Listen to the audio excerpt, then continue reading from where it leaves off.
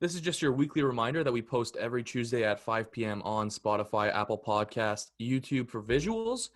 You can now follow us on Instagram, Twitter, TikTok, and Facebook at Nothing But Controversy. You can also go follow our new YouTube page called NBC Clips, where we post our shorter, funnier clips. Just if you don't have time to watch the full episode, we post our best, like a little bit of our best content there. And if you want a link to all of our social media platforms, go to our Instagram bio and click the link there for all of our bios. This is Nothing But Controversy. Four guys on a podcast and we're talking about sports. Four guys on a podcast and we're talking about sports. Nothing But Controversy with Matt, Dawson, Cam, and Shaner.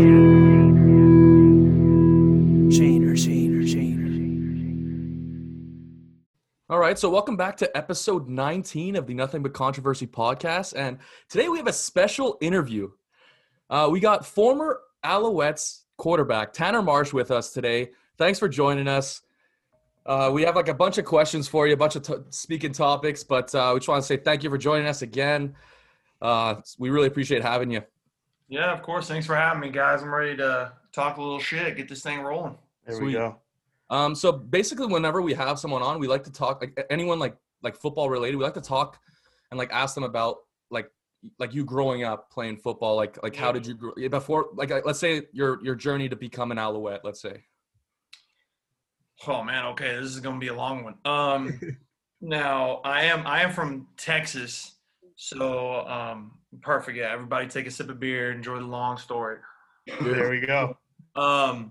Yeah, so I'm actually, I'm from Texas, and so I played football in Texas my whole life. Well, after high school, I actually wasn't a superstar in high school. I only played my senior year, but balled out, had a interesting recruiting experience, had a few D1 AA's offer me, but a ton of D2s because I was really not mature. I was like tall and skinny and all that. So I didn't have that many big schools coming after me, but I broke all types of records my senior year. I threw for over 4,000 yards as a senior in high school in one season. So like I kind of came out of nowhere, and from there I went to Division II, West Texas A&M. We played right next to cows. It smelled like cow crap everywhere. It was absolutely the craziest experience I've ever seen in my life. I went from Dallas. I know y'all probably don't know anything. Imagine going from like Montreal to way up north, like in the middle of nowhere, right? But even worse. And so then from there, the school was amazing. We played great competition. We were nationally ranked. It was awesome. From there, I played another D2 at Arkansas Tech. Then from there, actually, that was my senior year. So after that, I was projected to get drafted out of like the 7th round. But I went to tons of pro days. I threw for as many NFL scouts as I could. I drove all around the nation just being like, do you need someone to throw for you in this pro day? And so I ended up throwing in 4 pro days, which is like unheard of. Just a small school guy trying to throw. And then in the CFL, I actually threw, which is kind of a cool story. My first CFL tryout was for the Toronto Argonauts. And it was for Chris Jones, who was the DC at the time. And then I went and threw for like BC, and then I threw for Edmonton, and then I threw for Montreal. Well, then I don't remember. One of them we stayed in touch, and it wasn't Montreal, it was Toronto, I think. And right when we were going back and forth, I got invited to Indianapolis Colts rookie minicamp. Went there, absolutely unbelievable experience. It was crazy because Andrew Luck was there, Matt Hasselbeck was there. Just got to learn from like some freaking studs. It was a great experience. Got released there, then I'm a Dallas guy, so then I went to the Dallas Cowboys facility for like an hour. They were considering signing me, but they didn't. So I just got tons of Dallas Cowboys gear, which as a Dallas Cowboy, grew up being a fan. It was such a cool experience. Have so much gear. To this day, I still have like Cowboys gear on my ass. Sweet. So then I went after that. I got a call, and I was just sitting there waiting around, and I didn't get drafted. I sit there through the draft, and I was just like, geez, and didn't get picked up at all. But then I got picked up for the rookie mini camp in Colts. Well, then after all that kind of settled down, the Montreal Alouettes called me, and first off, in the CFL, they're just, the communication level is so bad. If you're just like a nobody, it's unbelievable. So I got a call, and they were basically like, hey, we want to fly you out to North Carolina. We have one more camp, like tryout camp, and we want you to see, we're bringing kind of all these guys in. We want to see you throw against all these other guys. And I'm like, perfect, I'm in. So I packed for this camp that's supposed to be like one night. They fly me out to North Carolina. I show up with like a backpack with like a pair of underwear, tights, shorts, 2 pairs of shirts, nothing.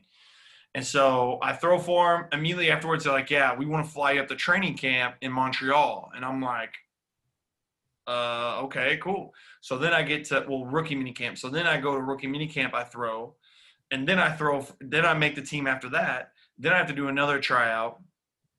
So through this like 2-week span, I probably have to wake up every morning about 6 a.m. and throw till about noon every freaking day. So I go out there for rookie minicamp. It lasts for 3 days. I beat out the quarterback they brought in there. Then they wake me up again to go and throw against they brought in Dennis Dixon from Oregon. They brought in another guy from University of Colorado. They brought in another great player that played in the sea. There's a ton of guys. And I'm over here like exhausted. I'm like, man, I need a freaking beer. I ain't drank in like 2 weeks. Like, geez. And so I'm out here throwing I can barely feel my arm. So I finally sign.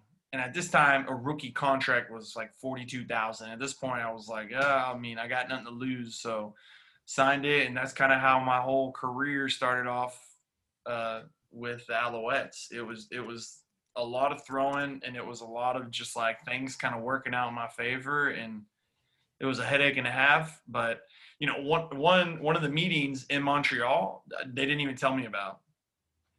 I just walked downstairs, and they're like, "Oh, there's a meeting right now going on." And I'm like, "What the f-?" It's just the whole process. They're really bad at communicating. Yeah. Like literally for like that month, I had 2 pairs of shirts and 2 pairs of underwear and like 1 pair of shorts. It was crazy, and like the communication was just horrible. But once I made the team, it was a lot better. But during that period, it was a crazy ride, but well worth it. Mm-hmm. Yeah. So I'm a Colts fan. So when I obviously, and we're all from Montreal, so we knew the name. But when I was, doing some research into this, I obviously saw you in the Colts helmet at the Colts mini camp and stuff like that. And like you just said, the whole communication in the CFL was kind of bad.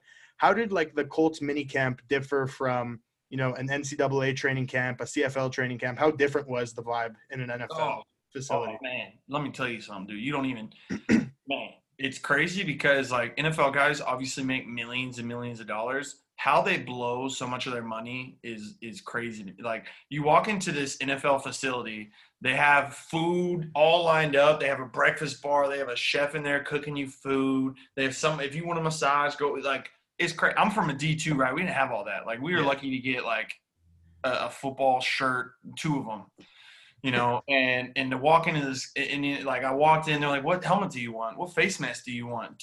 What size do you wear? You want 2 cleats, 3 cleats? What do you want?" And I'm just like, man, I don't have to buy my own cleats. This is crazy. It was just it was unbelievable. Like they just treat you like top of the line. So it was for sure a different experience because it was crazy. It was but it's also the people are different. Like up there, once you get to that professional level, people aren't really like, it's more of a professional attitude. Like you don't, you do things more out of the best for yourself and what is the smartest move for yourself as an individual and your family, rather than college. It's, it's more about like the guy next to you and that. And so like the professional level, it's still that. It's still, you still got to, you're still trying to win because, of course, you make more money if you win. But, it's still a little more individualized. That's awesome. And just one last question, comparing the American and the Canadian game. Obviously, my buddy Cam here is a quarterback, been a quarterback his whole life. How different is throwing a Canadian ball versus an American ball? The only difference is the leather. So the NFL ball, which is amazing, is the NFL ball is the leather they have is patent. So no other football can have that same leather.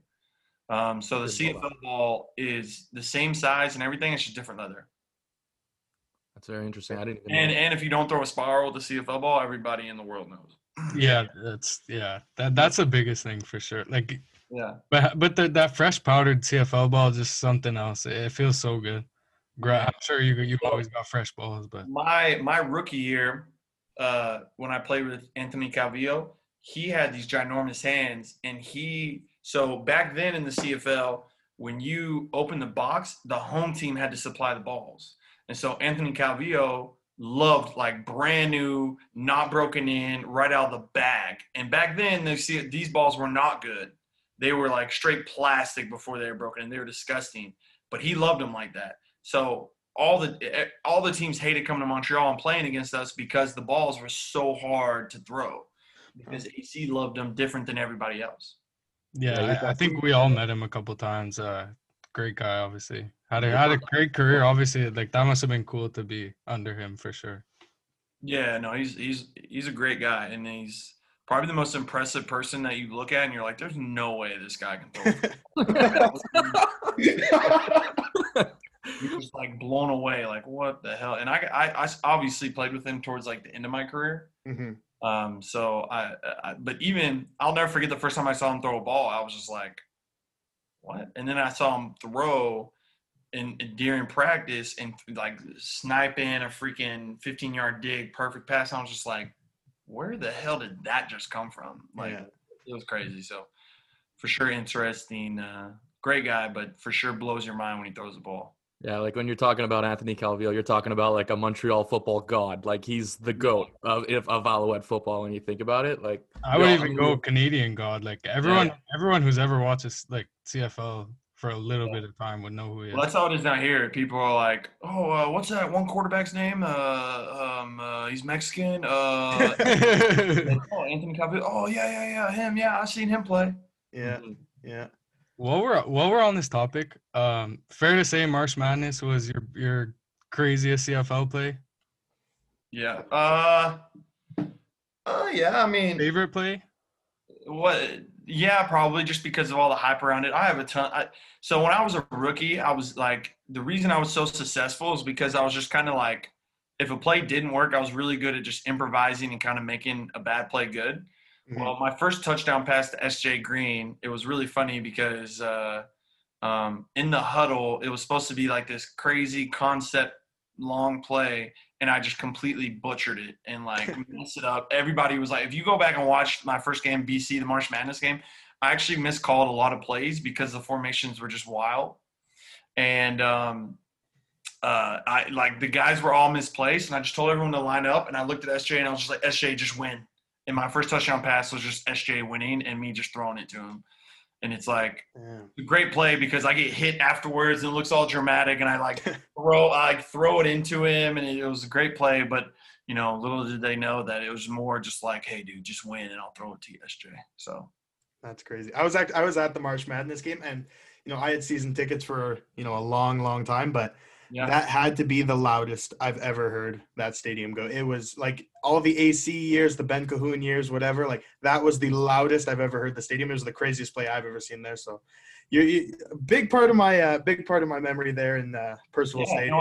It was a crazy experience because it was raining. So many people left, and I've heard so many stories of people being like, like, oh, I left the game and then I came back. I was outside and I heard the stadium roar, so I ran back. Yeah, like I've heard so many cool stories like that, and I absolutely love it.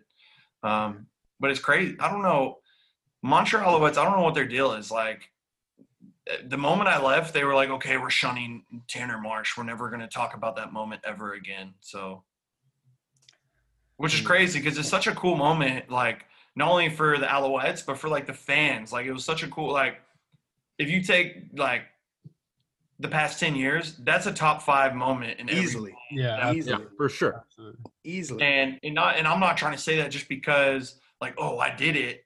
But it was also, like, I can't tell you how many fans have came up to tell me, like, man, that game was so crazy. Like little kids, like, oh, I remember that. Like it was such a cool moment for Montreal football, and it's like, Because literally, like before, like we won the Grey Cup in like 2010, 2011, like 2 years in a row, and then after that, it was like Montreal football like just went down the drain, and like that play gave us like a little bit of hope. You know, it was like the first like time like we actually got to like cheer for something in such a long time.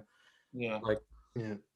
So what after you left, do you still have a relationship with the organization at all? Do you talk with anyone there? Do you have any form of relationship with the Owls? So of course, like I have tons of connections there, like former players. Yeah. I still stay in touch with them because my girlfriend's actually Canadian from Montreal. Okay. So I go back and visit when I can, when there's not a pandemic going on. Yeah. And a 6 p.m. curfew over there. Fun fact: you were at one of my games when I was 16 or 17, I think, in St. Louis, because I believe your girlfriend has a cousin, Justin. Yeah. Justin, yep. He was on our team at the time. I wasn't playing. I had a broken collarbone, but I remember you being there. I just thought it was so cool. Like everybody knew that name, you know.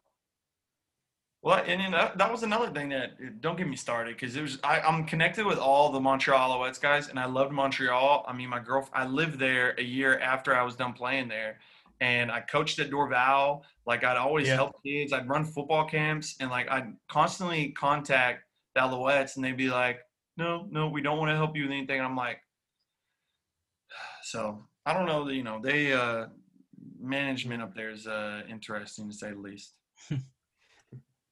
Yeah, that kind of brings. I know Matt had this question for you, but if you had, or Matt, if you want to ask it, but if you had, because like you said you're fixing your boat and stuff, and like having some drinks, and I'm like, you know what, I'm gonna have a beer with this guy, but like, we all like having alcohol and stuff, but like, we're wondering if like you and your teammates, like after games in Montreal, if you got a big win, like was there any like go-to spot in Montreal, like after games you'd like to go to, or like?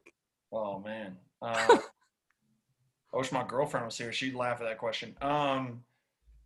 Man, well, so Montreal was obviously a very fun city. Yeah. We would get pretty rowdy after games. We would go, one of our main places from like 13 and 2000, 13 and 14 was Apartment 200. Okay. But we got really good with the owner of Apartment 200 and like Club Privé and all those, Zach. And so like we would just hop around all those places, but we would try to stay kind of low key, but at the same time we would probably not be very low key. And we also we were very good at finding where the good drink specials were. Because we all are very big people that can drink a good amount. So, in Montreal, you go out drinking, you end up having like 15 drinks. That could be a pretty expensive bill there. Yeah, big time. And how many deep were you guys rolling? How many deep were you guys rolling to after these games? Was it the full team? Obviously, I can't see Anthony Calvillo going out with you guys. But like 10 or 15 guys most of the time. We'd have some good times. It was good. I can't tell you all the places we go to. Y'all are still young out here. Yeah. I could probably guess. We can guess. Yeah, we got it. Yeah. Oh, man. One last question from my end. I was just wondering, like, if there was maybe one guy, since when you got to Montreal, was like, I don't know, like maybe your favorite teammate or some guy like you like that meant the most to you on the team in Montreal when you were there. Well, the thing that was, I would say in 2013, when we were there and we started 1-7 and we came back and Crompton and I were playing and we were kind of rotating. It was Crompton starting and then I would rotate and do a lot of other stuff.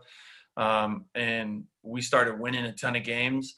Well, a lot of that was credit to our QB room, and our defense was absolutely playing insane. But, our QB room, it was Crompton, Alex Brink, and me, and we just we were such big fans of each other. We all loved each other. Like in 2013, you would find us after a game out at Apartment 200 getting toasted, like celebrating a win because we just loved being around each other. Yeah. And we were those type of guys. Like if you came up and you're like, hey, are y'all the Alouettes? We're like, yeah, you want a drink? Have 3 of them. Let's go. Like we were just happy to be, there around each other, be part of the Alouettes. And, that's why we were so successful that year once everything started clicking. And so, I would for sure say,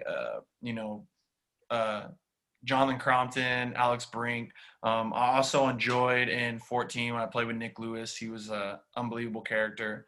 Yeah. Ocho Cinco was really cool to be around. Oh, it's true. Yeah, I mean, there's a ton of good guys that were there. All the LBJ, the center, that's Canadian, one of the greatest guys I've ever been around in my life. And he's still coaching there, and I love him to death. Delorier. Just a ton of guys, just good guys over there. I can't name them all, but we were all really close. And like I said, you'd probably catch us partying in apartment 200 a few times after the game, which felt really weird too, because we didn't go there to hit on girls, because I swear the girls were very, very young there. So we would like hide in the corner by the pool table and be like, oh my God, we're old as hell over here. Yeah, I was definitely gonna say like apartment 200 and École Privée. Those are like the younger spots. Yeah, see, no one ever told us that until we got in there a few times, and we were like, we're kind of old as shit. Yeah. I mean, cheap drinks are cheap drinks. Yeah, exactly. So. But so near the end of your career with the Owls, at least, you were really like the third down god. Obviously, NFL would be fourth down god, but the the QB sneaks and all that. What was that like? That adjustment, like being like a third down specialist in that sense. It was for sure different. I wasn't necessarily used to it, but I enjoyed it, and I think what kind of made me better at it than most other guys in the league was I truly took passion in it, and I would literally like watch film on how to attack different ways, like the best place to attack. We would actually go.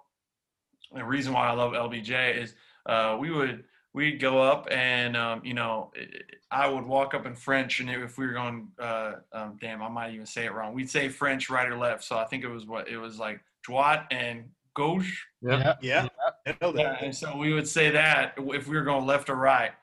And so him and me got in a really good rhythm with that. And like I said, I just took passion in freaking doing it. And there was a few times, because I took so much passion in it, that I ended up taking a few, like I broke one and like stumbled out of it and took it for like 40 yards down the field. Yeah, no, that's awesome. That is awesome. So I enjoyed it. It was fun, but I did take a lot. One time I got hit so hard in that, my contacts got popped out. Boom. Jeez. Yeah. I was like, oh, okay. Give me a play, cool. Not fun being at the bottom of those scrums. Not at all. No, it is not. But that's when you get to talk the most trash. That's true. Yeah. You're like four play. Well, so the thing is I would rotate in and I would do that 3rd and 1, but then I'd also have like all the goal line packages. Mm-hmm. And then I'd have like 2nd and 3 packages where they'd send me in and I'd do like options and stuff like that, which I freaking love to death. And so I'd go in there for like my 5 plays other than my 3rd and 1s, and I would just talk so much trash, because my second year I was 2nd in the league in touchdowns, so I was just running my mouth the whole time. Yeah, I was gonna say, I think there was one point where you were like top 3 in rushing touchdowns. So it was really funny because our starting running back that year was Tyrell Sutton. Yeah. Great guy, and I'm loving to death. And I had more touchdowns than him, and he was so mad because I take all his touchdowns. I think I finished the year with like 10 or 11 or something like that. I could be wrong. Crazy. Yeah, but we ran it a lot. So now, so if a CFL team called, I know you're coaching now, you're really into that, but if a CFL team called tomorrow and said, Tanner, we need you, would you strap it up, or are you really done and you're focusing on the coaching and all that? Well, just matters who the coach is, honestly, because right now, it's funny. So after the CFL, I played in the CFL. I went and played arena ball for a year. And then from that, I met just like a ton of people, a ton of coaches in that world. And I did really well, but I hated the game. Like absolutely just hated arena ball. Yeah. But met some great coaches. So I actually, so now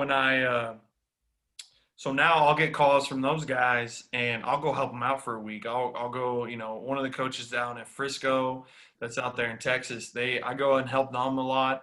I know just whenever people are like, hey, would you be interested in being an emergency guy?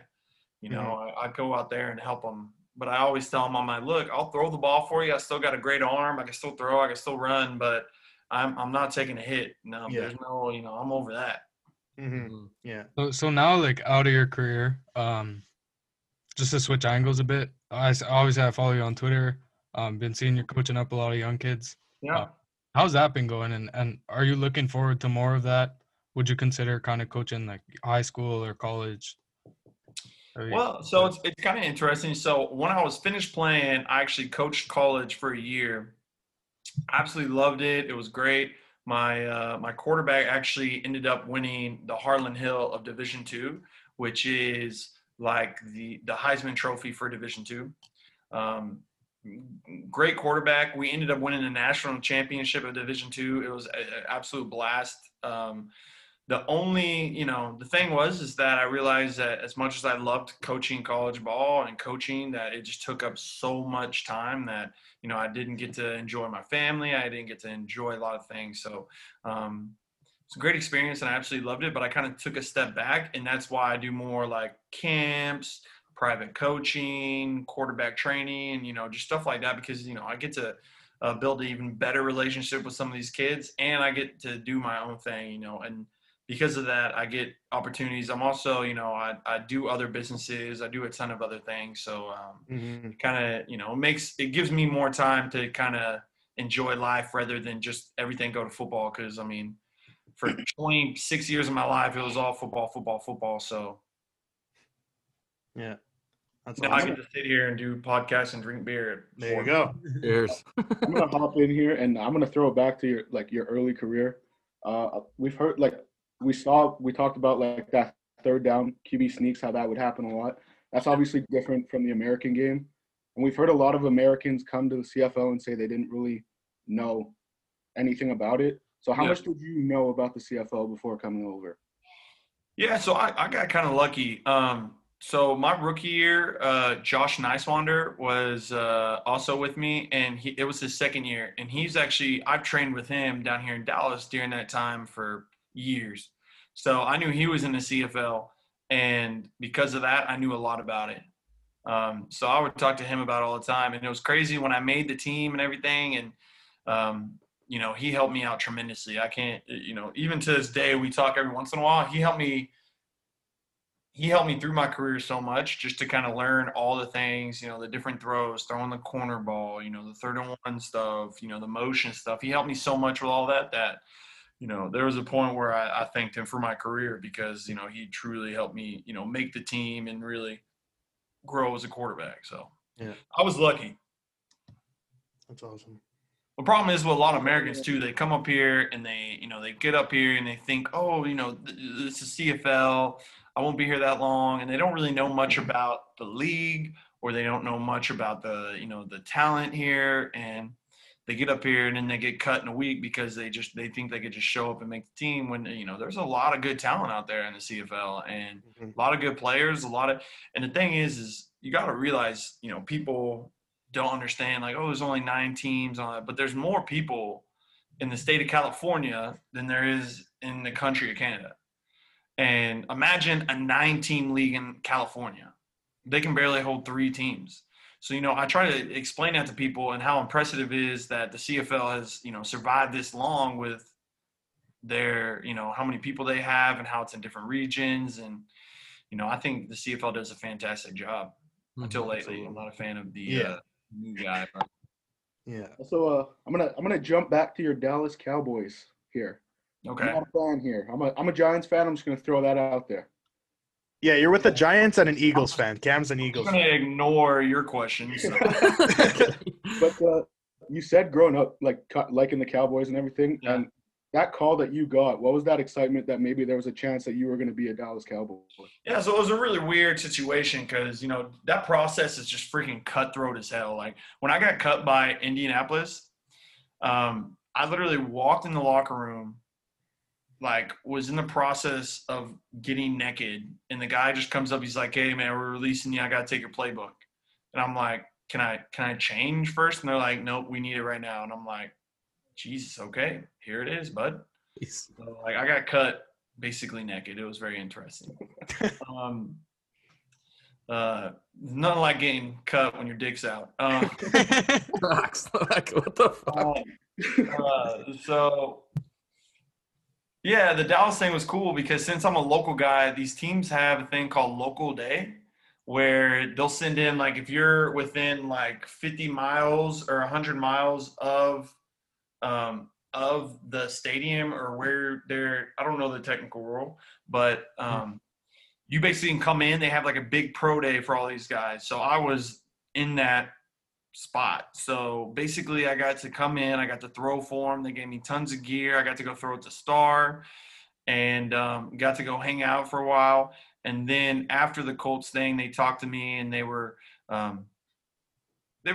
said they were interested. They're just trying to see who else is getting cut, what's the whole process, seeing what I was doing, and because I knew one of the scouts really well also there for the Cowboys. So it was an interesting thing, and the whole situation was like super cool just because, growing up I was a Cowboy. I was a huge Romo fan, so being there was absolutely amazing. So That's awesome.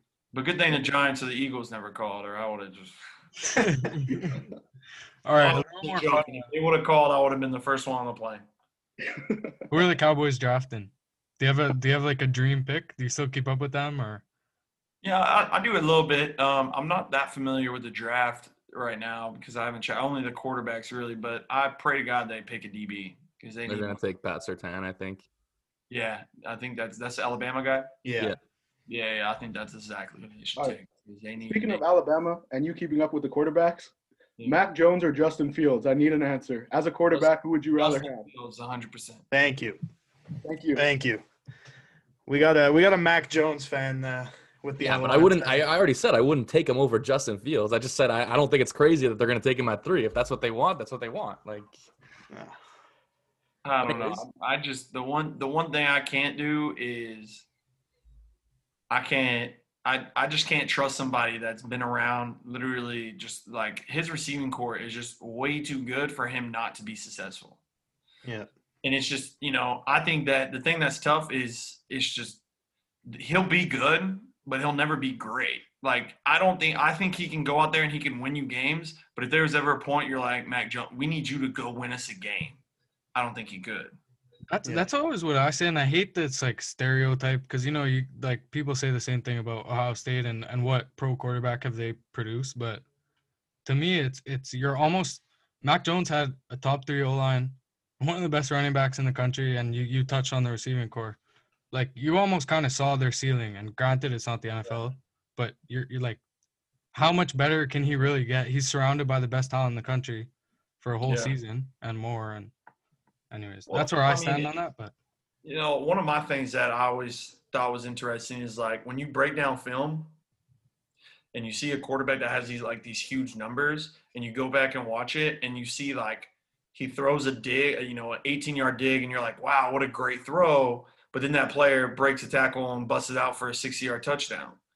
Or, they run an angle where, they're playing Ohio State and they throw it to the Heisman winning guy. I can't think of him right this second. Devontae, And yeah. he literally just runs by one of the best linebackers in college football, and you're like great throw, but like that's not going to be open every single time. That guy's just a free, it's just, it's tough for me to see a guy and say he's going to be amazing in the NFL when he threw a slant and the guy busts it for 60 yards. Like that's just not.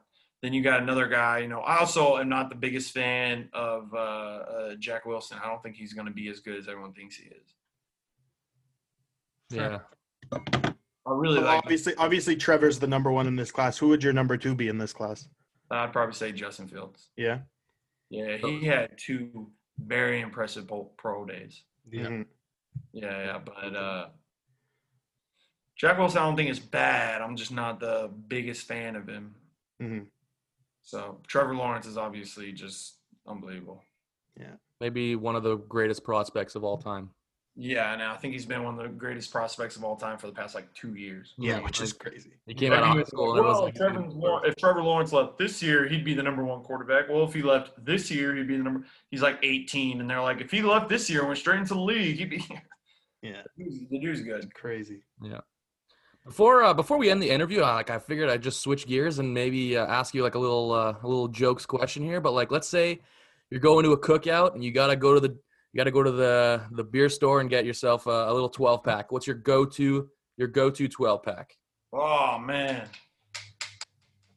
So here in Texas, I gotta explain though. In Texas right now, there's like this huge like dope like brewery contest going on where like all these little breweries are coming up with their dope beers and all these cool like hipster beers. And I'm like dead serious. This is gonna sound really bad, but I literally am that guy. Like if you put a board in front of me, like all these different beers, I go down and see what the strongest one is, and I'm like, perfect, 12%. I'm in that. So, basically, the strongest beer that I could possibly get.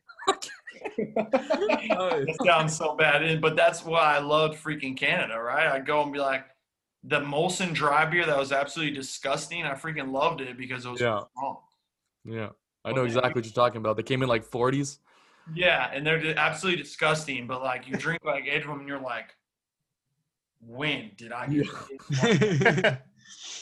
You know what's funny is I'll tell you all some stories. So we would go all like we wouldn't always go out. We like to like hang out and drink because we all lived in like some pretty dope apartments, right? So we would play like a PGA, you know, the video game. We'd play a PGA drinking game. And this, I'm talking about, it got so big that it'd be like 20 of the guys would come over and we'd play 4-person and it'd just become like this huge raging party. And basically, because you couldn't make it through 18 holes because you'd be so just trashed. Like, I can't tell you this, again, this is going to sound really bad, so this is great. Like, I can't tell you how many times, like, I just passed out and woke up and was like, what the fuck is like it just Molson Dries will get you if you mix them with, you know, whiskey and vodka. Shit. So basically the game, and I can't remember all the rules because we had a chart on it, but basically like you'd have a team. So 2 versus 2. Have you ever played the game? Yeah. Yeah, like it's golf. So like it's a difficult game because you gotta like make sure it shoots straight. And so like we would be, dude, by like if you shot it, so the furthest drive, whoever didn't get the first drive would have to take a sip of beer. If you hit it in a bunker, you would have to take a sip of beer. But I'm talking about like we're not like not sips, like you're like, and then we would take the lid of like vodka or whiskey, whatever we have, and if you hit it out of bounds, you have to take 2 shots. If you were last on the green, you had to take a shot, and then if you lost the hole, you'd have to take a shot. Man. And if you and then it came into like a betting thing because surprise, surprise, like when you get to that level, everybody just is obsessed with betting. So then you'd have money on it, you had shots. By the time you got to 9 holes, you were hitting it out of bounds every time. So like it just became like this huge, like you were just taking shot after shot after shot. And then everyone just ended up just, it was good times. We usually didn't remember those nights. That's hilarious. So what I'm hearing is next time you're in Montreal, we're playing a drinking game. Yeah, no, yeah, 100%. Whenever I'm allowed to come up there, we're actually visiting, and yeah, I'm gonna have to go make a trip down Saint Laurent, relive some memories. Yes, sir. That's it. And by a little, what was it called? I can't remember the hidden strip club in the alley. Oh. Chelsea, what was the name of the strip club? Oh my god. Yeah, what was it? Is it Chez Parade? Solid gold? No, it wasn't Chez Parade. That was the basic. That was like the touristy one. This Right. one, I know which one you're talking about. and it was super shady. Like there was, Starts with an S? it was like I want to say like Wendy. it meant like beautiful woman, didn't it? It meant like God, that's gonna drive me crazy. Yeah, we lived there because they had $2 shots in the back. It was great. Right. And a lot of the strippers there lived in the same building I did. So like we all got in with them, and no, it wasn't like that. It wasn't, we were some of them maybe were like, no, I'm joking. It was and so, but in the back, the bartender, we ended up knowing her very well because we were just there, not looking at the women. We would just be in the back drinking at the bar, even though they had beautiful women, but we weren't focused on that. We were focused on the cheap drinks. Mm-hmm. And that's what's important. Absolutely. What now it's going to bother me is, gosh, it's like in the alley. No one knows that. Yeah, no, it's like secret, and I'm sure they like sell drugs out of it or Why were something. they like kombucha and sambuca? No, that's not it. I know. because they always had like two ginormous people out front. Like you wouldn't know it was a strip club unless you just like stumbled upon it or Yeah. knew somebody there. Yeah. Now going around the city, like you said, how many, like was there a big perk to being an Alouette? Like, could you get into a lot of places, things like that, like knowing that you were an Alouette? Well, I mean, the thing is like, this sounds really bad again, but when we would go places, like there would always be like 4 or 5 of us, or even if there's Kama Sutra, there it is. That's Okay. That's the name of the place if y'all ever want to check it out, if it's still there. It's horrible. You probably should never go. Y'all are all too young to experience anything like that. Yeah. So yeah, it was. Hey, I'm just trying to create some controversy, right? That's it. That's it. Shit, what was I saying? Yeah, no. So most of the places we'd go like places that like we always went to. Mhm. So normally, like they always knew who we were. We rarely had to wait in line because they knew like when we'd go, we were gonna drop some money because when we played, like the older guys got paid weekly, and like they had like CFL players. When you're like a veteran, you get paid well. You know, like a lot of the guys, a lot of people for some unbelievable reason in Canada think that CFL players do not get paid well, and they actually do, especially for like an 8-month job. Like I was an American in my last 2 years there, I was making over $100,000. And like, you talk to some kids there that are coming from college level, and they swear CFL players only made like $15,000. And I'm like, well, go ahead and keep believing that and don't go play then. That's fine. Yeah.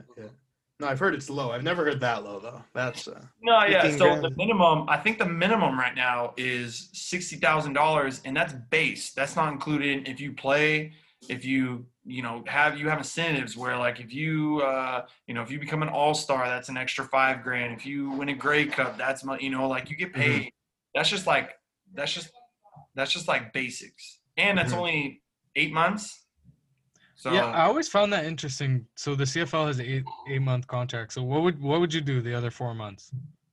I would come down and train quarterbacks and just kind of do whatever I wanted to. Honestly, I would travel personally because I grew up like in Texas where you didn't travel because everything you need is in Texas. So we never really traveled. So once I made a little bit of money, I would go travel around a little bit. I train quarterbacks and I would enjoy the off time. So That's awesome. yeah, it was fun. It was cool. But yeah, I'm sorry, going back to your original question about like going to bars and stuff. Yeah, so we never, like people would notice us because we'd go to the same places all the time. Mm-hmm. And it's hard in football because you wear a football helmet, so a lot of people don't know your face. Mm-hmm. But there were, it's fun because you get a lot of fans and a lot of fun people, especially Montreal. I would say, the fans love the team. So like, it was super cool after games how they'd come down and want to shake your hand, want pictures with you, want to hug you, all that cool stuff. So Sweet.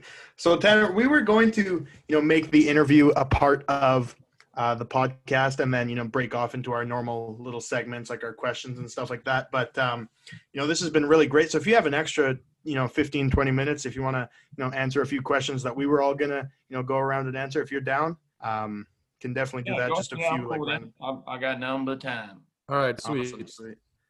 All right, so that does it for our interview. Wait, before we go on, I see that that glass is empty. I think you need another beer. Oh, you talking to me? Yeah.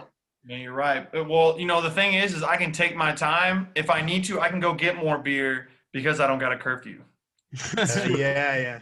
I can sit my beer. I can sit here. Like after we done, I'm gonna go leave. I'm gonna go get on my boat because I don't gotta be in at any time. So Must be nice. make sure- Must be Are y'all allowed to have this podcast that late? I don't want to get you on. All right, so that does it for our interview with Tanner Marsh, but he's been generous enough to join us for our question of the week. So let's hop into that.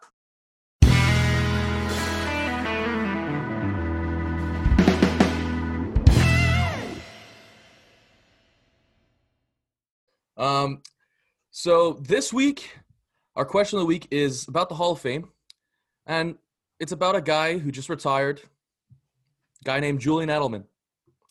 3 championships, Super Bowl MVP, one of the hardest working receivers you'll ever meet in your life. And the question of the week this week Is Julian Edelman a Hall of Famer? Let me go first, because I'm very passionate about this. Okay? First, let me start by saying I was a receiver, and there is not one receiver I think that I respected more than Julian Edelman. 7th round pick. Guy who caught everything that went to him.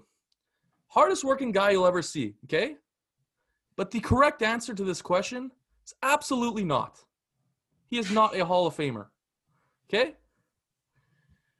Many players that deserve to be there, instead of him stats-wise, are not there. He has a Super Bowl MVP. He has 3 rings, and that plays. That's a good argument, okay? But he also played with the best player of all time, throwing him the ball each and every time, right? Okay.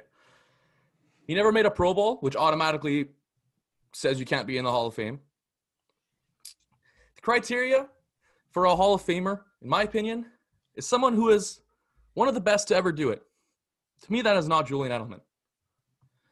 I was looking up like a bunch of arguments and stuff, and this guy named Alex Ferlenza, he's like a journalist. I stumbled upon one of his articles, and I love this take. He said, people are arguing that because he made like that catch against Atlanta, like he's so clutch and deserves to be in the Hall of Fame, like he's one of the most clutch players of all time. But like just because he made that play does not make him like Hall of Fame worthy. If that were the case, then guys like Jacoby Jones, David Tyree, and Santonio Holmes would be in the Hall of Fame, making amazing catches in a Super Bowl. But that is not how it works. He was never even close to being the best receiver in the league for any year. It was not close. And I just like wrote down a little list of guys here of receivers when I think of a Hall of Fame receivers. Okay? Some of these guys might not even make it. And you tell me if Julian Edelman is on the same planet as these receivers. Okay? So when I think about a Hall of Fame receiver, I think about Larry Fitzgerald. I think about Terrell Owens. I think about Randy Moss. I think about Jerry Rice. I think about Calvin Johnson. Guys who haven't made it yet. Steve Smith, Andre Johnson, Reggie Wayne, DeAndre Hopkins, Antonio Brown, Julio Jones. You tell me if Julian Edelman is on the same planet as these guys. Not it's even not close. Not It's even not close. Not even So close. if you even want to make an argument that he should be in the Hall of Fame, put these guys in first. All right. Well, I'm gonna go just give off 2 quick stats, and then I'll let our guest give his take here. I'm gonna name 2 receivers who have more career receiving yards than Julian Edelman. Okay. Number 1, Brandon Cooks has more receiving yards than Julian Edelman.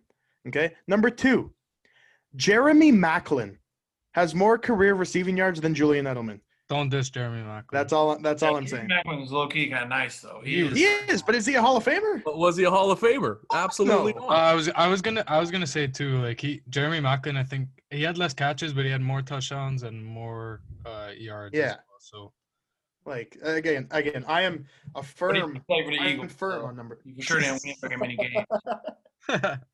Listen, if there was a Hall of Fame for grit guys and guys who are hardworking, put him first ballot. But you're talking about all-time receivers. Julian Edelman is not on that list. Yeah, no, 100%. There's no way he's a Hall of Fame receiver. Matt, you said you were passionate. I didn't think we were getting a rant like that. But look, I don't have as much to add, but I agree with you guys. Obviously, not a Hall of Famer. I respect the hell of his career, though. I think anyone would be lucky to win as many Super Bowls as he did, and to top it off with a Super Bowl MVP. Yeah, he's had a few like huge moments. One of the best postseason receivers we've ever seen for sure.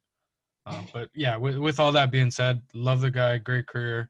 Love what he stands for. His work ethic speaks for itself, but not a Hall of Fame guy. I think the Hall of Fame term gets thrown around too loosely, and honestly, it upsets me a little bit that, like right as soon as he retired, is Julian Edelman a Hall of Famer instead of let's respect his career. And then, first of all, he never made a Pro Bowl, so he's excluded, unfortunately. But let's wait a couple years to talk about this. We don't need to talk about it as soon.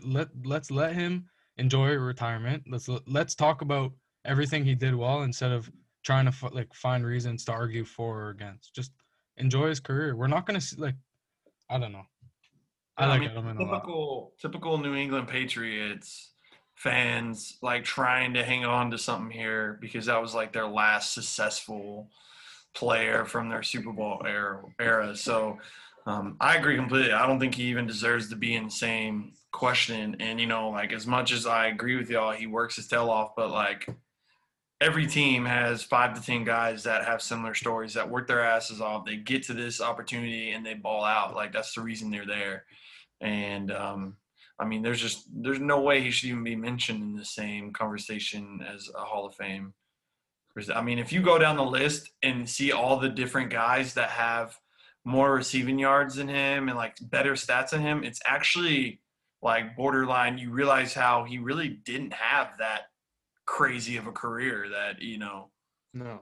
he wasn't anything amazing. Like he wasn't taking over games. He wasn't, changing the game. He ran a hell of a whip route, but like he wasn't just, people weren't saying we got to bracket this guy, we're going to lose the game. And, that's what a Hall of Fame guy is, somebody that you got to change a whole game plan towards or, scheme around. And that just wasn't him. Yeah.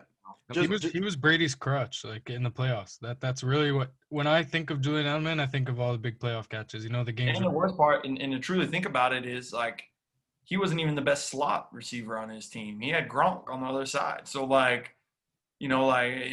is a Hall of Famer. So Absolutely. like that's, when I saw it on Twitter, I didn't even open it up because I was just blown away by that people actually thought that he deserved to be in a Hall of Fame, because that's unbelievable. Yeah. Just to add a little stat in there, he's 156th all time in receiving yards. That does not sound like a Hall of Fame resume. I don't know.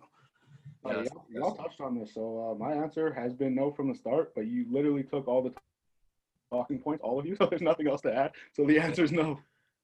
Yeah, like it just goes back to it. Like, think about me. My dad is a huge Patriots guy. He's like the typical obnoxious Belichick, Tom Brady guy, Like he's like, oh, like he was in my ear the entire time I was growing up saying Brady's the GOAT, all that stuff, And like Julian Edelman is like one of the only guys that I actually liked. I hated Belichick. I hated Brady, like not because they weren't good, not because I thought they weren't good, just because, they won everything, but like But Edelman was cool and stuff, and like you think about his Super Bowl MVP, like he does have a Super Bowl MVP, congrats, but the only reason why you won a Super Bowl MVP is because everyone else sucked in that Super Bowl. But let me ask you a question. How old are you?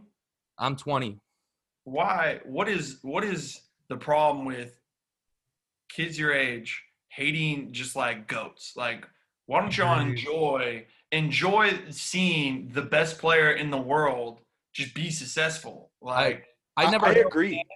For me, it's every sport but football. I can appreciate LeBron. I think it's because I'm the most passionate about football. I appreciate LeBron. I appreciate Crosby. I appreciate McDavid. But when it comes to football, I guess it's because I'm a Colts fan, and obviously Colts fans, we don't like Patriots. No one likes the Patriots. But when he left New England, I started to gain respect. Not gain respect for him. I always had respect for him. I started to like him a lot more. I think it's more the atmosphere in New England that I just hated. It's the New England fans. It's all like you said. They're just so obnoxious about everything. I just hated New England fans. Oh. No, I can agree with that. New England fans are trash, but at the same time, like, if you're a fan and passionate about football, you should still appreciate the fact that, like, when you watched the New England Patriots play Tom Brady and Bill Belichick, like, you were gonna watch the best football you were gonna watch that whole week. Like, that was the best football, coaching wise, scheme wise. Like, you weren't watching football that was just like, wow, they have some amazing players. You were watching just the best scheme-wise and just philosophy-wise, best football you were going to watch of your life right there. And that, to me, that's like, I was never a Tom Brady fan. I loved his story, but like I also loved football and the things that they would do. You're just like, gosh, that was genius. Like, they just beat a team that has, unbelievable players with guys that aren't even going to be in the NFL next year. And that is what was so impressive with them. And yeah, their fans were annoying, but like, at least they weren't Dallas Cowboys fans that were like, oh, we're going to win the Super Bowl every year. And they, they got, they pay more money than anybody else for their players. But I don't think I'm right to speak on that, being an Eagles fan, but I agree. I think we just, like, it is what it is. I understand the Patriots thing. I understand the LeBron thing as well. But look, like, who knows when the next LeBron is going to come, I know no one here hates LeBron. I don't know about you, Tanner, but all the boys love LeBron. Same thing with Brady. Like we can hate him all we want, but when's the next Brady gonna come around? Exactly. We never know. And the thing is, in the NFL and in that level, the thing we take for granted because of Tom Brady is consistency. Like in the professional level, most guys only play for 3 years on average. And so when you get somebody that consistently that long just not only plays, but plays at a high level, like that shit is amazing. And all you youngins are just bashing on him because he's old. He runs a 5.6. And he's still out there slanging past some 4.4 motherfuckers. You know what I'm saying? Like, and that's what we should appreciate, not hate on the dude because he's goofy as hell and somehow is dating a supermodel. Like, the thing for me is like I never really like I never really hated his game. Like I've always respected his game. It's just the fact that he always won. It was so frustrating. Like he was always the guy to like take you down, and it was just every single time the fans would be in your ear. Like Patriots fans would just be in your ear saying, "He's the GOAT. He's the GOAT. Like the Pats are gonna win." I'm just like, "Fuck off!" Like it's just that's the only reason. I feel like it was like like Dawson said, like the atmosphere of like Patriots fans too is just so obnoxious. Yeah. It was just put in my brain as a young person to just hate Brady because my dad's a Raiders fan. Oh, well, that makes a little bit of sense. Yeah, from the time I was young, you can't like Brady in my house. Yeah, and you got to remember, like, obviously, if you were born in Texas, there's Cowboys fans. I don't even know if there's Houston Texans fans, but like in Canada, you kind of get to choose. It's not based on where you live. So all these kids growing up, they see, oh, Brady's winning. So you just get like swarmed with these Patriots fans, and it just drives me fucking crazy. It's not just like Twitter, it's not just Instagram, it's not just Facebook. Like it's in your ear because they get to choose, and they choose the Patriots because they're winning. Yeah. So yeah, oh man, you gotta enjoy the time you got because here in the next year or so, when he's done, there ain't gonna be nobody else like him. I mean, we could always just root for Carson Wentz and hope he has a decent year once in his life again, which is probably not gonna ever happen again. All right. Sorry. All right. Well, anyways, back to the question of the week. Julian Edelman, not a Hall of Famer. Okay. Out. He's out of there. Anyways, so that does it for the question of the week. I say we move on to another segment. It's a little game we like to play. It's a segment we like to call This or That.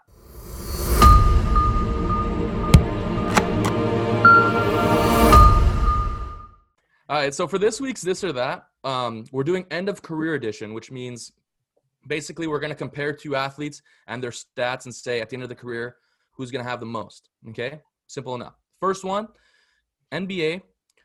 Who will have the most points scored all time? Is it going to be Kareem Abdul-Jabbar, who ended his career with 38,387 points? Or will it be LeBron James, who's currently third on that list at 35,283? Guess we'll raise up our answers. I've got LeBron. All right, so we've all got LeBron. To me, I mean, LeBron's a little bit hurt right now, but I could still see a good 5 years out of him, and that's going to be easy to score 2,500 points.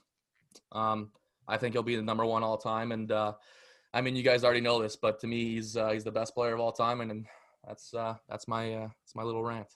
Yeah, I can see LeBron going over 40,000.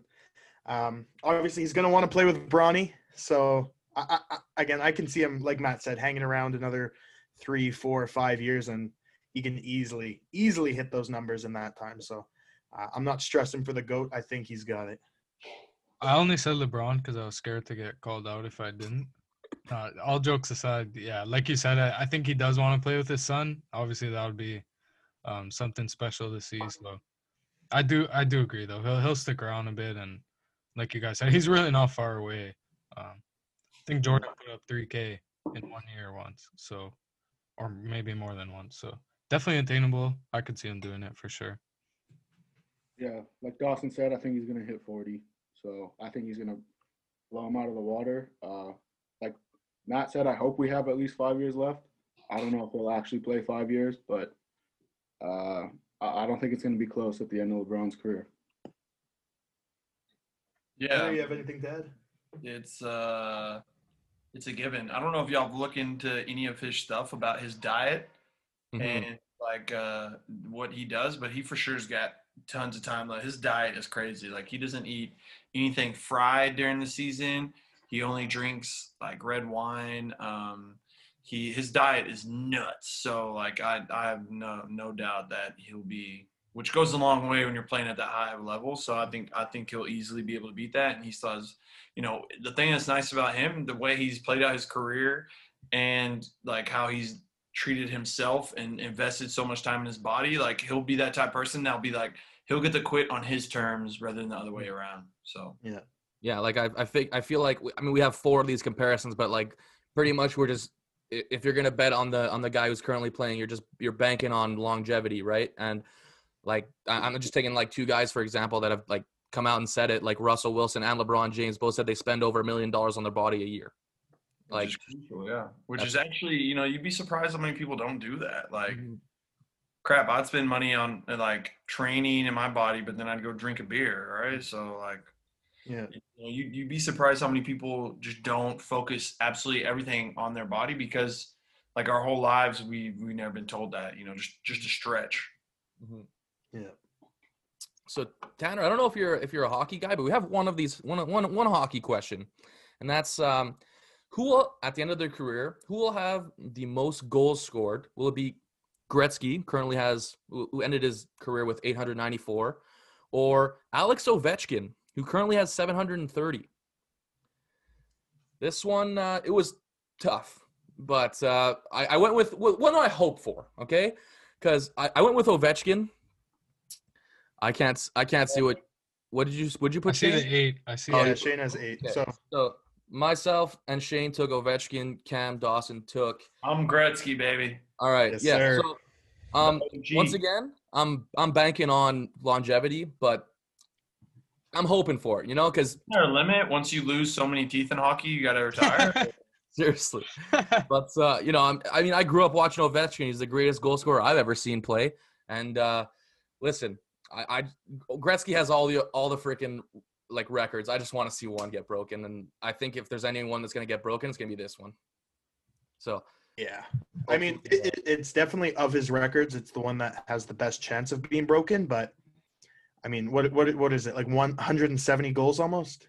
it's about 160 left. Yeah, 160. Yeah, that's no small task. Even if Ovi scores his 35, 40, 50 goals a year, like it'll be tough. I can see it being broken, but my heart hopes that it kind of stays with Wayne because he is the great one. So Yeah, I agree. I would love to see Ovechkin do it just because, we grew up watching him play, and he's one of him and Crosby, it's been 1 and 2 their whole career, our whole lifetime of watching hockey. But that being said, 164 goals, like the way it's going now too, the shortened season, and I don't know. I would love to see him do it. I don't think it's going to happen. And after that, who knows? Some 14-year-old kid that's going to come along and break Gretzky's record eventually. He's not even in the NHL right now. I honestly think he's going to do it. I think he's 35, turns 36 in July, I think, or September. And I think he still has a lot of hockey left, and this guy scores 50 goals a year like it's nothing. Like he's shooting in an empty net. Like I also want him to do it because as much as, Gretzky's the great one, Ovechkin's the best goal scorer of all time. It's not close. And I want people to stop having that argument that just because Gretzky scored more goals, he's not a better goal scorer than Alex Ovechkin is.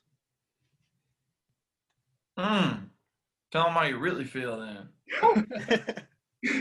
I don't know enough about hockey to really argue that, but I'm an OG type of guy. So I'm a Gretzky guy. I'm a rock with Gretzky. So there wasn't really a bad pick on this one. Can't go wrong. Yeah. Can't go All wrong. right, so we got 2 more left. These ones are NFL related. In terms of all-time rushing yards, Emmitt Smith is number 1 with 18,355. Will Derrick Henry pass that with currently has 5,860 rushing yards? I'm sorry, Tanner, but I am a massive Alabama football fan, and I have Derrick Henry. There it is. All right. So Yeah, I'm riding with Tanner. I'm riding with Tanner here because I know his answer. what did you take, Shane? I didn't see yours. Shane said Henry too. Okay. So I had Henry. So did Shane, Cam, Tanner, and I'm Emmett, guessing Tanner and Dawson had Emmitt Smith. Listen, Derrick Henry. I've never seen a running back like him. This guy is a defensive end playing running back who runs a 4.5 and just absolutely bullies everyone. It's ridiculous. It was the same thing in college. I said this guy has a chance. This guy has a chance to become the best running back of all time. He's shown it the last 2 years. He's 100% been the best running back. I don't know how you're supposed to stop him. I mean, you could game plan all you want, but this guy put up – I mean, he ran for 2,000 yards this year. I could see him doing it 2-3 more times in his career. Mm-hmm. That's like it's amazing. I'm just so happy that – I mean, Alabama is RBU at this point, but I won't get into that. But Derrick Henry is definitely the best one to come out of Alabama in a while. That's for sure. Yeah, I mean, my main concern is just the longevity of running backs in today's NFL. Obviously, there's a lot of replaceable running backs. I'm not saying Derrick Henry is replaceable by any means, but I just feel like there has been so many amazing running backs since Emmitt Smith that haven't touched that record. I don't necessarily see why Derrick Henry is different, despite how unique of a running back he is. I think again, and the way the game's going now, I think we're seeing a lot of, it's a lot of passing. It's a lot of, it's a very diversified game. So I don't know. Obviously, we rushed for 2,000. I don't know how many times he's actually going to do that in his career. But, the game is evolving so quickly that I'm not sure. And again, I could be completely wrong, but how important is the running back going to be in 3 years or, things from that? And it's a big enough number and he's far enough away that, it's cause for concern for me and leading me to pick Emmitt. It's going to be tight, I think. But as long as Ryan Tannehill is the quarterback in Tennessee, Derrick Henry is going to be close to 2,000 yards. Like, barring an injury, Ryan Tannehill is not Tom Brady. He's not Patrick Mahomes. He's not throwing for 300 plus every week. They lean heavily on Derrick Henry, and as long as he's their number one back and they keep that O-line intact and the same scheme, I mean, it's hard to see it go. It's hard to see. Yeah, like that's another thing that I agree with. Like they're building that offense around Derrick Henry. They're not building it around Ryan Tannehill. Like let's be honest, That being said, though, we'll see. There are injuries. Almost every guy in the NFL gets one eventually, and anyways, we'll see how it goes. I do think he can beat it though. Like Cam said, it's going to be close. And the difference for me was why I gave it to Henry was now he has 17 games a year. So he has an extra game every year that he's going to play that can push him over 2,000. Like, I think he could rush for 2,000 every year if they keep running the same offense that they have. Like he did it in 16 games. So I think he has a chance to beat the actual rushing record in a season with these 17 games. So if he can rush for, let's say, 18,000 every year, he's going to be very close. So I think that extra game gives him the higher up for me. 1,800, not 18,000. Yeah, 1,800, sorry. If he runs for 18,000 yards every season, there's a problem in the NFL. And he probably needs to get tested for steroids. Yeah, no, I'm gonna go with my boy Emmitt Smith. I think he's gonna hold off because one, I'm obviously, how about them Cowboys, baby? And Emmitt Smith, I'm telling you, you youngins don't fully understand how amazing Emmitt Smith was. And I'm also, I'm also a bigger fan of people that are just like absolutely ridiculous, just looking average but being ridiculous, and compared to someone that's just absolutely a monster who should be rushing for freaking 2,000 yards a game because he's a giant.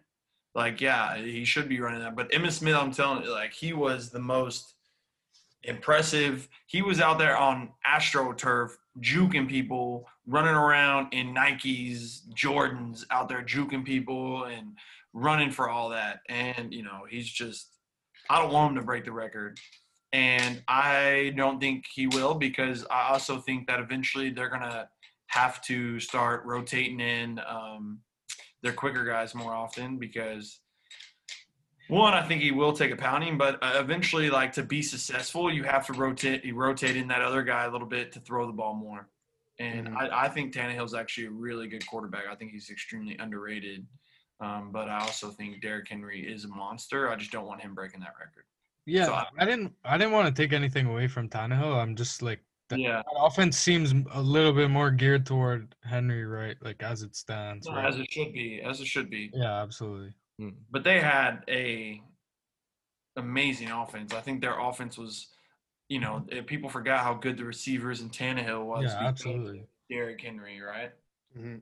Like I thought if they had a little, better scheme, I think they would have been a little better. But I don't know. There's times Derrick Henry, like, yeah, when he's running full speed at you and he gives you that stiff arm, you're like, dear Jesus, this guy is God. But there's times where also he just kind of like falls on the pile. Yeah. Like, I love me some Derrick Henry, but you can't tell me he runs like he's 6'4", 240 every damn time. Like there's always they run that zone read like it's going out of style, and there's times where he just kind of like and just falls down. So I mean, as much as I am a fan of him, I'm also an Emmitt Smith fan, and Emmitt Smith was a dog. Now all y'all need to finish this and go watch some Emmitt Smith highlights. And get back on here and give me that. Give me that. Now, just quickly before we jump to the next question, just out of curiosity, do you have a favorite college football team? I grew up being a University of Texas fan, but surprise, surprise. But right now, not really. I know so many guys that I have a quarterback that's now a coach at University of Alabama. So like I pay attention close to them, but like I just have guys everywhere. So That's awesome. Cam, you want to take the floor after that? University of Texas fan, bro. Cam, you want to speak on that? Nah, a little bit of Oklahoma fan. A little bit. Goes back to it's a weird story though, but Trevor Knight, that was a guy that made me become an Oklahoma fan. Before Baker Mayfield, before Kyler. Trevor Knight, why? I was in Bantam. I was 14 at the time, and my coach, or 15, I don't know. I was pretty young, and my coach was just like, I have this college football like Game Pass, and I just watch every college game I could find on TV. I'm like, all right, it's pretty random, it's Saturday morning practice. And he tells me, he's like, go home and watch Oklahoma play. I don't even remember. It might have been Texas for all I know. It might have been the Red River game, but no. And he was like, you remind me of Trevor Knight, watch him play, like watch the things he does and whatever. So I did. And I don't know, he ended up having a crazy game. And I was like, all right, I'm going to start watching this guy. And played pretty well. I think they beat Alabama that year. Didn't he transfer out? Yeah, he went to A&M after. Yeah, that's what I thought. Yeah. Yeah, but if you want to know how much of a Oklahoma fan Cam is, I mean, if Baker Mayfield walked in and asked him for a kiss, he'd probably say yeah. That's how much he likes Oklahoma and Baker. I don't think that would ever happen, but but yeah. I have met Baker Mayfield a few times, and he's a character. Yeah, for sure. A video of him shotgunning is fantastic. Yeah, he's an interesting cat. Yeah, all right, let's move on to the last one. This is talking about all-time passing yards, okay? So, at the end of their career, who's going to have the most passing yards? Are we talking Tom Brady, currently has 79,204, or Patrick Mahomes, who has 14,152? The only reason why I didn't put Breeze is because I'm just assuming that Brady passes him this year. Breeze is the first one who hit 80K. But, Brady's probably not even going to be done after this year when you think about it. So, yeah, who's going to end up their career with the most? I've got Brady. So does Dawson. Brady and Mahomes, right? Yeah, Brady and Mahomes. Cam and Shane have Mahomes. What do you got, Tanner? I'm going Mahomes. Yeah. The only reason why I have Brady is because I don't think Patrick Mahomes is going to play till he's 46, which I'm guessing Tom Brady is going to play to. Tom Brady is still – he's got an unbelievable offense right now, probably the best offense. He's one of the best offenses in the receiving cores he's ever had, and that's just going to eat up passing yards. So we'll see. But, listen, if there's anyone who's got a chance at becoming the GOAT, I think Patrick Mahomes has got something special going on in Kansas City over there. So we'll definitely see. Yeah, for me, I think, with the evolution of social media and, you know, doing all these other things. Like obviously Pat Mahomes is a co-owner of the Royals. Like Matt said, I think not that he's going to get tired of football, but I think he's going to try and appreciate his life after football a lot more than a lot of these, you know, these older generation guys. So I could see him, you know, retiring at 35, 36, 37, 38, and then not making it to, you know, his 40s and playing football, not because he can't still do it, just because he wants to enjoy life after football. So I think his career will be shorter than Brady's, and obviously that'll, you know, affect his career passing yards. So that's why I had Brady. To me, the Chiefs, like, okay, Brady had a couple of years where the Pats, like, were doing the same thing that the Chiefs are doing right now, is just throwing the ball every single play. But the Chiefs literally do that. I mean, other than Clyde, and they just got him last year, Mahomes is throwing for 400 yards a game, like, damn near. So, I don't know. There's just no signs of him slowing down, obviously, barring a crazy injury. But even Brady missed it almost a whole year. So, I don't know. The Chiefs do have something special going on. It doesn't look like it's slowing down. I think Mahomes might blow him out of the water. Yeah, like Cam said, they're not slowing down that passing offense. Andy Reid knows what he has in that offense, and he's going to always trust Mahomes with the ball. And once again, 17 games a year. How long is Brady going to play with that 17th game? What, 2 years max, maybe 3? I don't think he's actually going to play till he's like 50, like he wants to or whatever. Maybe 2-3 years max, and Mahomes has another 15 years. Yeah, I like you know, I say Mahomes because I think Mahomes is gonna, you know, as long as he has Andy Reid, that guy is gonna be by far the most successful quarterback. And I think Andy Reid's similar. Andy Reid, this is his, you know, last spot. He's content here in Kansas City, and I don't see them leaving each other anytime soon. Well, obviously Mahomes isn't leaving, but you know, I think it boils down to, I like what Dawson said about, you know, saying that he might retire sooner than later, just because of, you know, how he's invested his money and he signed literally one of the biggest contracts you possibly can in the NFL. You know, but saying that, like, so say we have him for 9 more years with Andy Reid. I mean, I think in 9 years he could get pretty dang close. So, am I doing math wrong there? Let me pull out my fingers here. Yeah, I think it could get pretty close. And again, there's 17 games now, so yeah, I mean, Mahomes and I'm rooting for him. Like, I want him to do that, and he's a Texas quarterback, so he probably is going to break it. So 100%. I think if not Aaron Rodgers, I think Patrick Mahomes is probably the most talented quarterback I've ever seen, especially in terms of arm talents.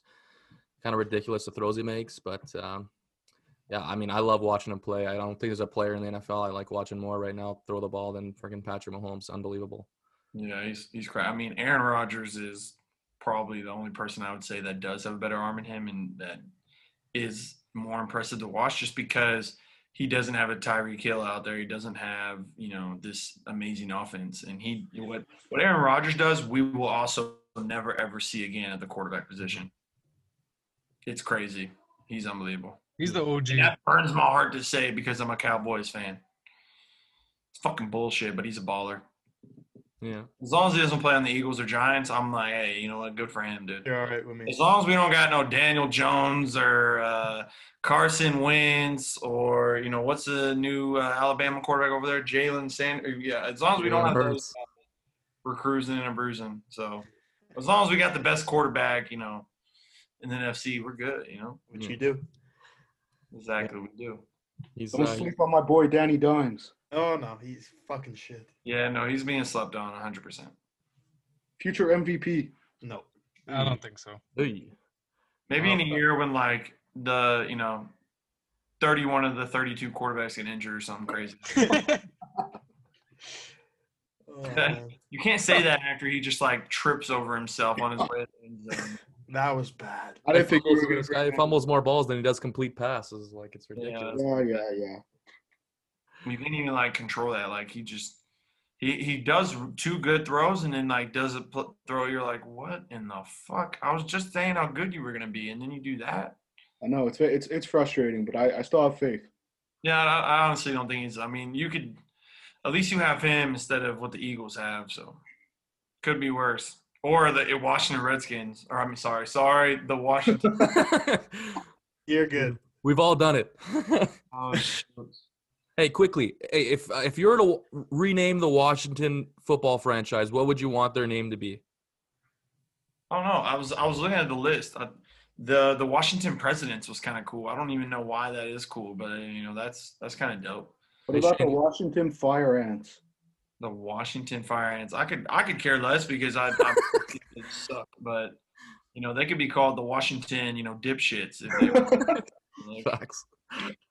Oh, man. Whatever they wanted to, because they're going to be bad for a long time. So, all right. So that does it for this or that. Let's go on to our last segment. We'll do one more segment here, and it's everybody's favorite segment, and it's a little segment we like to call Top 5.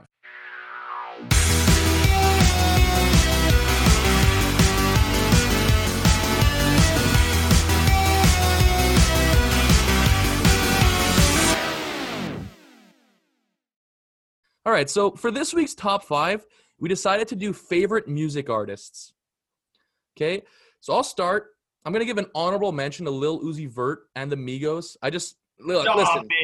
Listen. I like Lil Uzi Vert. 20-year-old freaking Canadian.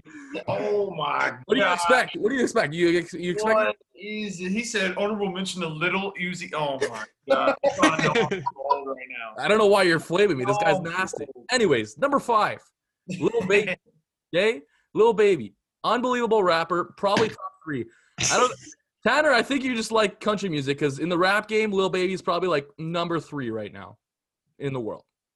Yeah, are we? I thought you said all time. Oh, we said you could do whatever you want. Whatever I'm 20 you want. years old. You think I got like Blake Shelton? You think that's my guy? I was like 6. No, you just assume I like country because I'm from Texas, and you're coming at me with wah wah wah.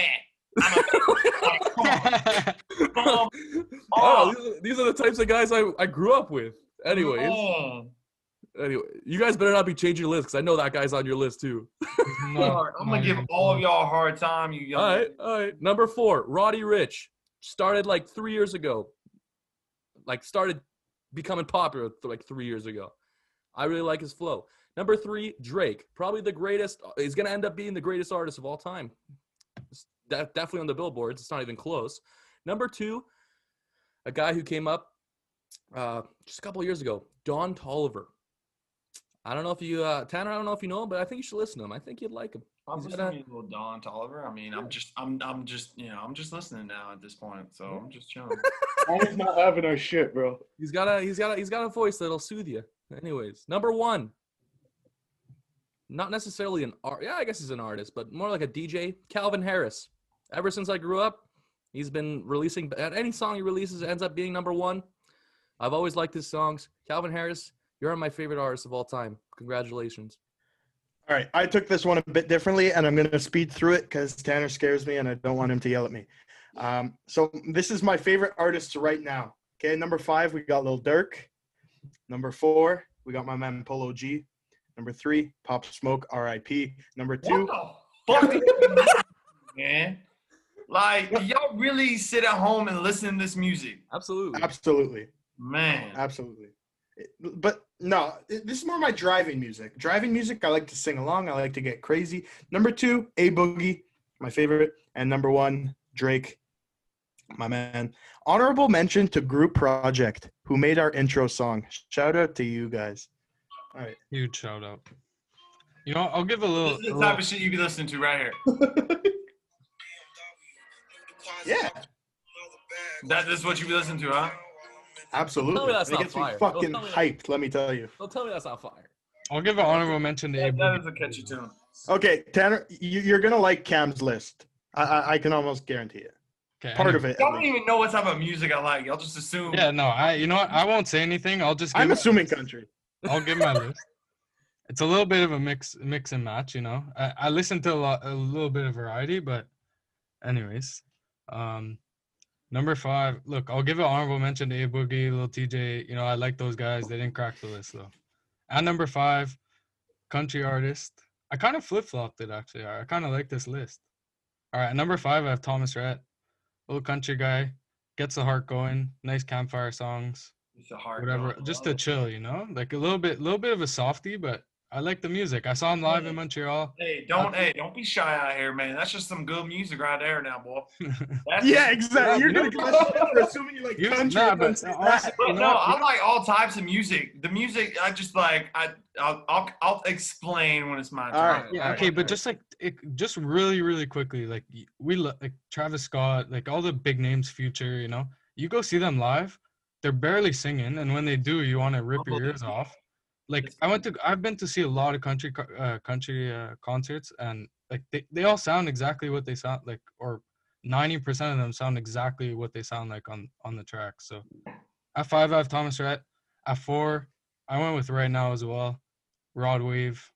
The vocals go crazy. Gray Range. That stuff like puts you to sleep. It's a vibe when you drive. I love it. At number 3, a guy who's been up and down, and I'm kind of scared to say this for the backlash that I might get, but Morgan Wallen or Wallen, however you pronounce his name. Banger. love Great it. album. Yeah, Fucking absolutely banger. great album. Yeah, no, he's an idiot, but you can't deny his music's not a banger. Exactly. And he's supposed to be in Montreal this summer too. I mean, hopefully that. Oh yeah, well nobody's gonna go see him because they all want to be gangsters and listen to Polo G. So I'll that's be there. Canadian youth right there to a T. You all want to be gangsters. I definitely don't want to be a gangster. Never even seen a gun in your life and want to be gangster. I definitely don't want to be a gangster. I'll never forget. Funny story. I'll never forget when I came up there and living in Dallas and living in all these big cities and like seeing a bad area or going to the hood or like being around gunshots and stuff and like going to Canada and people being like, hey, don't go down there. That's the hood. That's a bad area. I was like, what do you mean it's a bad area? Well, it's just you don't go on that side of town. And like you walk down that side of town and there's absolutely no issue or anything. Like it's just like the lower income area part of town. There's more homeless people over there. Like It's like one beat up car with a broken window. there's like a beat up car and a homeless guy offering hand jobs for $10. Like, don't go down there. It's dangerous. It gets you if you don't watch out. That's crazy to me. Like, what is someone gonna do? Rob you with a kitchen knife? Like, oh no, don't butter me up. All right, I guess I'll go back to the list. So this is not going to be a bad look. This is not going to be a good look after what Tanner just said. But at number 2, I have Meek Mill. Look, Hey, I'll rock with some Meek Mill. I like Meek Mill. Meek Mill gets you hyped. exactly. Y'all are too No, young. I was Y'all are too young to even know good Meek Mill music, though. I go all the way back to Dream Chase as well, and like Meek No, I'm Mill's talking always- about the other two kids over here. Oh man, no Polo is so much harder. No, that's what I'm saying. Like, Nah, it first is of all, what I'm it the, is. I'm the oldest one here. What are you, 24? 22. Exactly. Get out of here. Look, I think I was one of the only people that I know, anyways, that stood by him through that Drake beef. Everyone was like, "Oh, Drake murdered him on the beat for sure," but I still stuck with Meek. Like, I was ready to drop Drake completely. No, Like, see, completely. the thing is Meek was he's a different type of rapper, dude. He doesn't rap where people like everybody like Drake. Like your girlfriend likes Drake. Like your girlfriend doesn't like Meek Mill. Yeah. Yeah. You know what I'm saying? Your mom won't listen to a Meek Mill song, You're right. but your mom will listen to a Drake song. That's why Drake's so good, because he has that side too. He's No, because all of Canada is so creepy, obsessed with Drake and Justin Bieber. It's the craziest thing I've ever seen in my life. fair enough. At number 1, undisputed, easiest number 1 I've ever had, I think. Luke Combs. Like every song he puts out just slaps. Like I've seen him live. He's a banger. I'm waiting to see him live. Now obviously it's a little hard, but You guys just assume that I'm a country boy, but every time Yeah, it's in well, a and country people- band, yeah, wait till my list though. But I like all music. I know exactly. I listen to Polo G music. I listen to all the rappers y'all said music. I listen to every single music So why are you roasting Dawson for liking Polo G? because I don't like him. I think it's unbelievable that y'all like guys that like they come out with 2 bangers and then the rest of their songs are like strippers, money, bitches, hoes, banger, banger, pop, pop, pop, pop, boo, money, money, money, money. I'm a butter knife you. In the like that's what y'all be banging to. Like what? Tanner's dropping bars. Man, like how is that like? You be in your car like, yeah, I don't know what they're saying, but listen to this music, yeah, you're looking around like trying to be like, yeah. And you know what? But seriously, and I'll let you answer in a second, my man. Let me ask y'all a question though. Have y'all ever 2-step to a country song though? Like actually learn how to 2-step? I tried. If you actually learned how to 2-step and did it and like did it right, I'm telling y'all would love country music 10 times more. Y'all can do all that twerking stuff, all that booty dooping and stuff. I did that, and it was great, and I love it. But 2-stepping, man, if you want to take a girl home, learn you how to 2-step. How do you think I got me a Montreal girl right there? Taught her how to 2-step. Next thing you know, she moved down to Texas. All right, bet. I can't argue with that. Exactly. All right, so I'm a little scared. I hope she didn't hear that. She's going to murder me.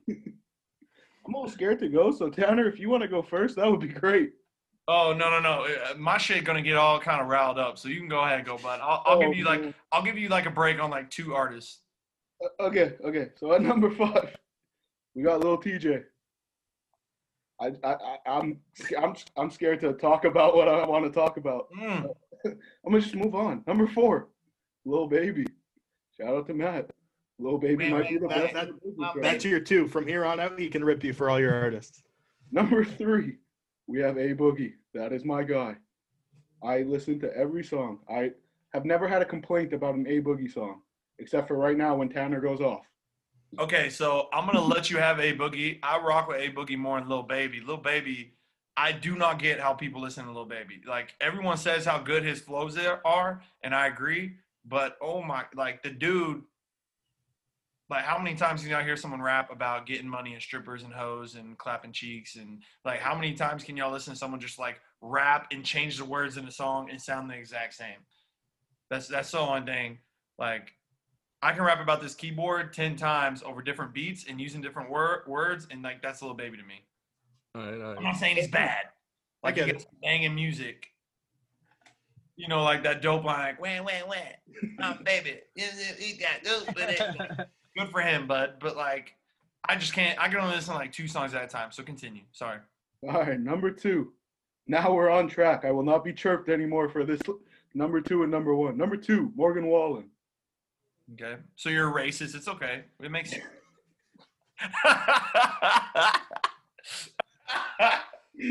Listen, you know, like,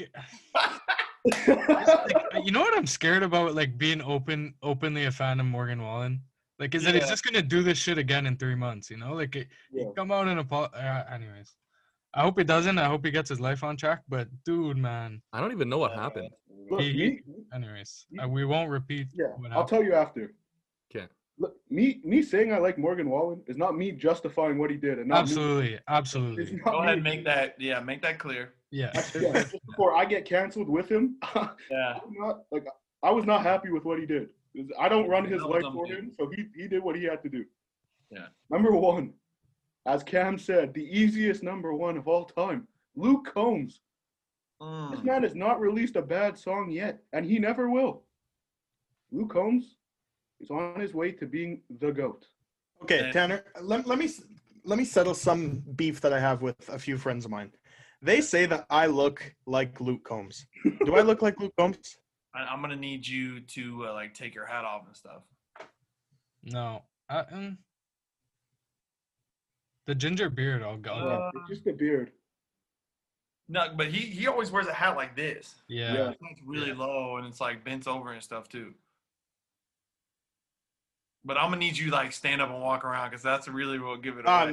No. We're good. Because that man, he got like I could see it a little bit, but you know, just because you got a beard don't mean you look like Luke Combs now. Yeah, Dawson didn't want to get out of his chair. He's in his boxers. He just threw on a sweater for the podcast. All I know is Luke Combs has a hot wife, so I can't Nothing complain. like doing a podcast with your dick out, right? Better than getting cut with your dick out. Get Better cut than getting with it, cut I'll naked. do a podcast with it. Woo! That's it. Okay, it's my Alright. turn now. I don't have Yes. like a top 5. I'm just gonna break down some artists I'll be jamming to. Okay. Okay.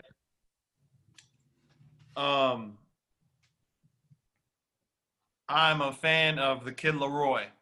He's good. He makes some dope music. He's good. Y'all are gonna. I can't wait to hear what y'all gotta see. I am a very big fan because I played in Cleveland for a while and I was there, and I'm a very big fan of Machine Gun Kelly. I knew that was coming. And let me tell y'all something. Before y'all want to dip on nothing, go play at Hotel Diablo and give me any of y'all's dudes over there, and I'm willing to put hundreds of dollars that Machine Gun Kelly raps better than. I'm not gonna say Lil Baby because Lil Baby do got some flow sometimes, but like most of y'all's guys, for sure. What was that? Little Trey or whatever the fuck his name? Lil Ty. Lil Uzi Vert. No, don't stop it. Stop it. Talk about Lil TJ. Yeah, he's talking Oh. about. I'm not talking about Little Uzi Vert. My only issue with MGK was that he picked a beef with Eminem, and like, what are Okay, you doing? but you can't tell me that guy went harder at Eminem than anybody ever has. No, yes, yeah, you could say that for sure, but it just no one has any business picking beef with Eminem. Also got At least he tried it. Like you ain't gonna try to. Like, and technically Eminem started it. Fair enough. Eminem just have beef with him. came out with a surprise album going at Machine Gun Kelly. In that album, I think it was like 40 times in that album. Yeah, Saying a line about him. So the man came he's back. doing something right. He must be doing something right. Yeah. I just have beef with MGK because he's dating my girl. I'm gonna say she's Have you seen the freak, he had Megan Fox and Summer Rae. Yeah. The dude doing something right. Y'all over there talking Clearly. about guys with baby mamas. He over there freaking cruising the streets with beautiful somebody doing something right around here. Oh man. Yeah, okay, trying to find some more for y'all dudes. I was a big Meek Mill, Rick Ross, Wale dude. Wale is good. I'm diving in that Jack Harlow stuff too now. Yeah. Jack Harlow's a banger. I'm a Big Sean guy too. I like Big Sean. Can't stand him. Honestly. Can't stand him. Yeah, but what album have you listened to though? Like, do you listen to any of his stuff? Yeah. Every time he releases an album, what's his most recent album? I forget. Let me tell you something. His best, Dark Sky. It was like Dark Sky Paradise or something. Detroit. Yeah, go to Dark Sky Paradise by Big Sean is probably one of the top 10 albums, and I'm probably gonna get some hate for that, but it's really freaking good. But see, look, I'm not biased out here. I love all these different people because I just enjoy good music. I respect it. Praise it. No one said Young Thug. He's pretty good too. I'm done. I don't even want to talk about mine. I'm just see, this is the problem with you youngins, man. Y'all be listening. Y'all grew up on this shit, so y'all don't really know good music. Y'all grew up on mumble rap, so all y'all know is like a good beat and like a few good flows. Oh, shit. Okay. Bottom line, who's your number one favorite artist of all time? Of all time? Yeah. Man, that's all time, huh? That's a pickle. I really don't know. I just listen to so many freaking people.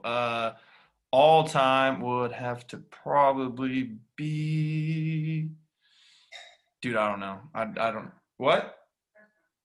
Oh yeah, for sure. That's my girl. Thank you, Chris Brown, baby. I'm a big Chris Brown. Okay. All right. Who are you talking about? When I was your age, let me tell y'all something. Chris Brown was dropping hit after hit every week. Even on Rihanna. Oh, and babe, too soon, babe. Yeah. Let's say so. Cam and Shane. What she said. Yeah. Babe, they're Cam and Shane like racist, and you like a wife beater. What? Like, yeah, no. So I'm a big Chris Brown fan, and I obviously don't support what he did to his significant other. and my girlfriend doesn't either, obviously. But He's yeah. got a good voice though. Anytime my girlfriend gets a moment to like crack a joke, she's all about it. So, but yeah, I'm also one more person I wanted to say that I had that I just completely freaking forgot. Who the fuck? I was gonna say, no, who? Black Bear. There it is. Y'all have a Jameson Black Bear? Yep. That dude. No idea who that is. That dude will change your life too. Go listen to it's called Mansions. It's an album Mansions with a Z at the end. If y'all probably won't like it because He's it's more actually like that R&B style, eh? it's like R&B with good. He raps so amazing. He's been in the music game for a while, but he's fucking. Yeah, I heard a couple songs. He's really weird of a dude. Like you'll hear him rap, and then you'll go see a picture of him. And you're like, what is going on here? So hear him rap, but again, you guys are too young to understand that good music, man. Y'all over there like, and then it's like y'all. Anybody that says Migos or Future anything, Zabanga is y'all need to go. I think there's more people that are gonna fight you saying Migos isn't a banger than they aren't. Like, Do what? Sorry. I feel like more people are gonna fight you not liking Migos versus me liking Migos. Yeah, but who are you arguing with? Like, I'm not arguing with 20-year-olds if Migos is a banger. All right. So as Mr. Texas, who's your country guy? Man, I've seen Luke Holmes live, and he was fantastic. I'm a big Sam Hunt guy too, even though he hasn't. Oh man, I can't believe I left him off the list. Yeah, Sam Hunt. He's. I thought you're a big Florida Georgia Line guy, Cam.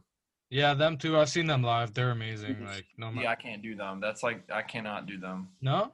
I hate Florida Georgia Line. With a You know, passion. I really don't like their hardcore like trucks and beer and. But Yeah, they're just like most of their like they're like the hipsters of country Yes, music. yes. They went to, On like, that I 100% agree. They're far from my favorites. roll my man. window down and Yeah. cruise. Like, okay, dude. Like, okay, like we can move on past that, dude. I like Chase Rice also. I'm a big fan of him. Live also.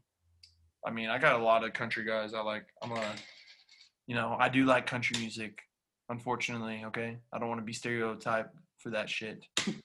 I don't like Texas country, though. Yeah. Which is brutal. I don't know if you ever heard that, but it is I don't know what the difference. like deep, like Amarillo by morning. It's really creepy. Like it's not. You don't like. You'll fall asleep to it. It ain't no Polo G. I tell you that much. That's facts. That's facts. Hi. Well, listen, that does it for episode 19 of the Nothing But Controversy podcast. Once again, we'd like to give a big thank you to Mr. Tanner Marsh for joining us today. Unless you listen to Lil Baby, don't do not applaud. Don't do it. Oh man. Wah. I'm a baby. Yeah, cut it right there. Thanks for coming, Tanner. Thank you, bro. Yeah, Awesome. guys. Appreciate the insight. Appreciate Have it. me on whenever y'all want, man.